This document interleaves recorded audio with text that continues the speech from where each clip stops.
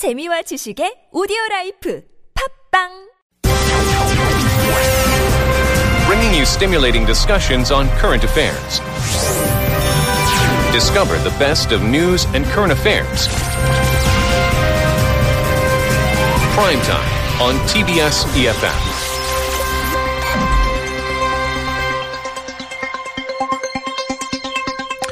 American singer-songwriter Bob Dylan won the 2016 Nobel Prize for Literature, becoming the first musician ever to capture this prize and the first American writer since 1993 to do so. However, this award did spark some debate centering on the question, is a songwriter really eligible to win the Nobel Prize for Literature? To help us understand the issue better, we're very pleased to have joining us from the University of Bristol, English professor Danny Karlin. Hello. Hello there. Professor Karlin, thank you so much for joining us. Throughout the years, Bob Dylan has been cited as a possible candidate for the Nobel Prize. We see that there certainly has been mixed reaction to this. As far as you're concerned, as a scholar of English, what was your immediate reaction to Dylan being announced as the winner for the Nobel Prize of Literature? Well, I nominated Bob Dylan for the Nobel Prize over a decade ago. Okay. I didn't do so this time round. I was delighted when he received the award, but I was surprised because I didn't think the Nobel Academy would be brave enough to do it. In terms of the debate that you've been hearing, I'm sure you've, as you say, you nominated him a decade ago, so I'm sure you've heard counter-arguments to this. How would you make the case that he is an appropriate choice for the Nobel Prize in Literature? Well, I think in terms of, we're leaving aside the debate as to whether songs are literature, which I know is coming up later in the interview. If you think of the impact that he has had on popular culture, on people's appreciation of songwriting and music over more than 50 years, it's an extraordinary, a unique career. And I don't have any doubt whatsoever that in terms of my values and my criteria, that he is an appropriate choice for the prize. People will cite some of these writers from the past, people who've been considered to be some of the greats in history. Would you think that Bob Dylan could or deserves to stand shoulder to shoulder with some of these literary giants? Yes, I do. Let me give you some examples. I mean, I think mainly of 19th and 20th century American poets. I think of Walt Whitman, of Emily Dickinson, of Ezra Pound, T.S. Eliot, Allen Ginsberg, Robert Lowell. And I also think of songwriters like Leonard Cohen, Bruce Springsteen, Joni Mitchell. But I think that Dylan himself would probably want to stand shoulder to shoulder with Woody Guthrie, Leadbelly, Hank Williams, Robert Johnson, and Blind Willie McTell. But if you think of, is Dylan as great as Shakespeare? No. But nobody is as great as Shakespeare. Right. So I think that's a non-problem.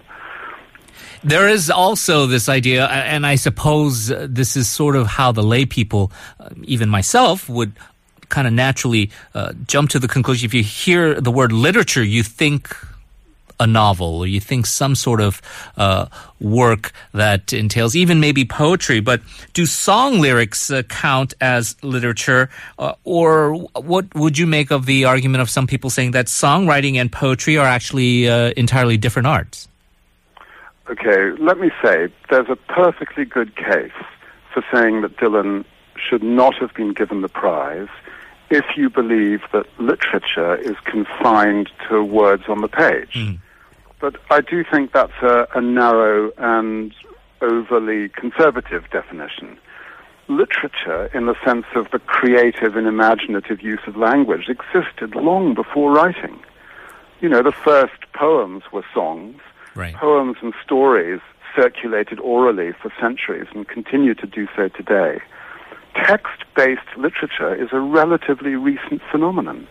I mean, I think the Nobel Academy has finally recognized that the arts of poetry and song, they're not identical, but they're also not completely separate. So there are poems that work only on the page, and there are songs that work only as vocal performances, but there are also many compositions where the boundary's not so rigid, and Dylan's art belongs in that area. And this might be something that you would feel to be a facetious argument. I've heard this among some people who've been discussing this as well, is that yes, certainly the lyrics are profound, and certainly his impact on society throughout the decades has been immense. But this was part of his art form, which was song. The music played a large part of it, his compositions. And the argument that these people are making is that if you just put his words to paper, how does that necessarily stand up to the great poets of the time? How would you rate him as a poet versus being a musician? Well, with respect, I do think that's the wrong question. Okay. Because to me, Dylan's songs are what I would call performance texts. That's to say that the text of a Dylan song, if you like, is not the words on the page or even the words in a musical setting like a song by Schubert or Benjamin Britten, but his performance as released on an album or a CD. And I think it's recording technology that's made a huge difference here. Because if you think about it, only in the 20th century did it become possible for a performance to be preserved like a text. And this technology allows lovers of Dylan to listen to his songs again, to live with them, to revisit them, as you would reread a book. So it's a living, dynamic form. Separating words and music from the vocal performance of the singer is an artificial thing to do. This is a new form of literature, I would argue. And I think Dylan is a great, perhaps the greatest practitioner of that form. In terms of his legacy, Professor Karlin, and if we talk about our listenership, a lot of them are of the so-called millennial generation, and many of them haven't been around during Dylan's heyday. I'm sure most people are familiar with some of his more notable songs, Blowing in the Wind, etc. Do you think his work continues to reverberate around the world today? Yes, I mean, the millennials that you described weren't alive when Scott Fitzgerald wrote The Great Gatsby either. Right. But they continue to read it.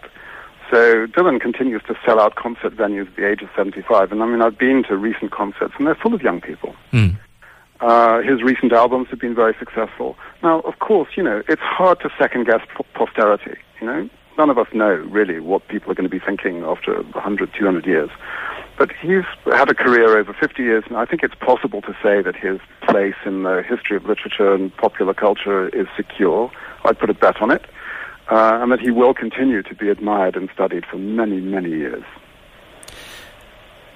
Going forward, does this set a precedent in your view? Does this open the door for the Nobel Prize in Literature to be given out to notable songwriters in the future? And I know this is completely an outlandish example, but let's say decades from now, a notable hip-hop artist, Kanye West or somebody, they could be perhaps considered for the Nobel Prize? I honestly don't see why not. But it is a question of how you value the achievement. What I think the Nobel Academy has done is to expand the category to, for what can be considered as literature. I do think that's a good thing. Like I say, I think I recognize the logic and the force of the counter-argument. I disagree with it, and I do think the Nobel Academy has done the right thing. And what that means is that, yes, if there is a singer, songwriter in the future who does something with their art as great as Dylan has done with it, I don't see why they shouldn't be a candidate for the prize. Just a final question, and this is somewhat related to Korea. A lot of Koreans would like to see some of their great authors be recognized on a global stage, but many, I suppose, notable writers from countries all around the world who don't have that fame. There is that other counter-argument that perhaps the Nobel Prize helps to shed a light or a spotlight on some of these other achievements. How would you, I suppose, argue against that thought, where perhaps it could be given to someone a little more obscure who's also accomplished a lot in this field? I wouldn't want to set the award to Dylan against the value of any other writer or artist. And I do think that does both him and the Nobel Academy a kind of injustice. Any prize in any year of this kind means one winner and many losers, or many people who didn't get it. And many of those people who didn't get it could well have got it and deserved it, and people would have been pleased. And so I think that the award to Dylan shouldn't be seen in any way as a slight on any other writer or artist. It seems to me to be intrinsically a really good choice. But I don't think that it should affect the way that we think of the value of any other writer or artist. And I think in a way it's up to the Nobel Academy to make those judgments as to, whether writers from other cultures deserve the prize, and if so, which ones. Right. I want to thank you for your time, Professor Karlin. I really appreciated your insights on this issue. Thank you. You're welcome.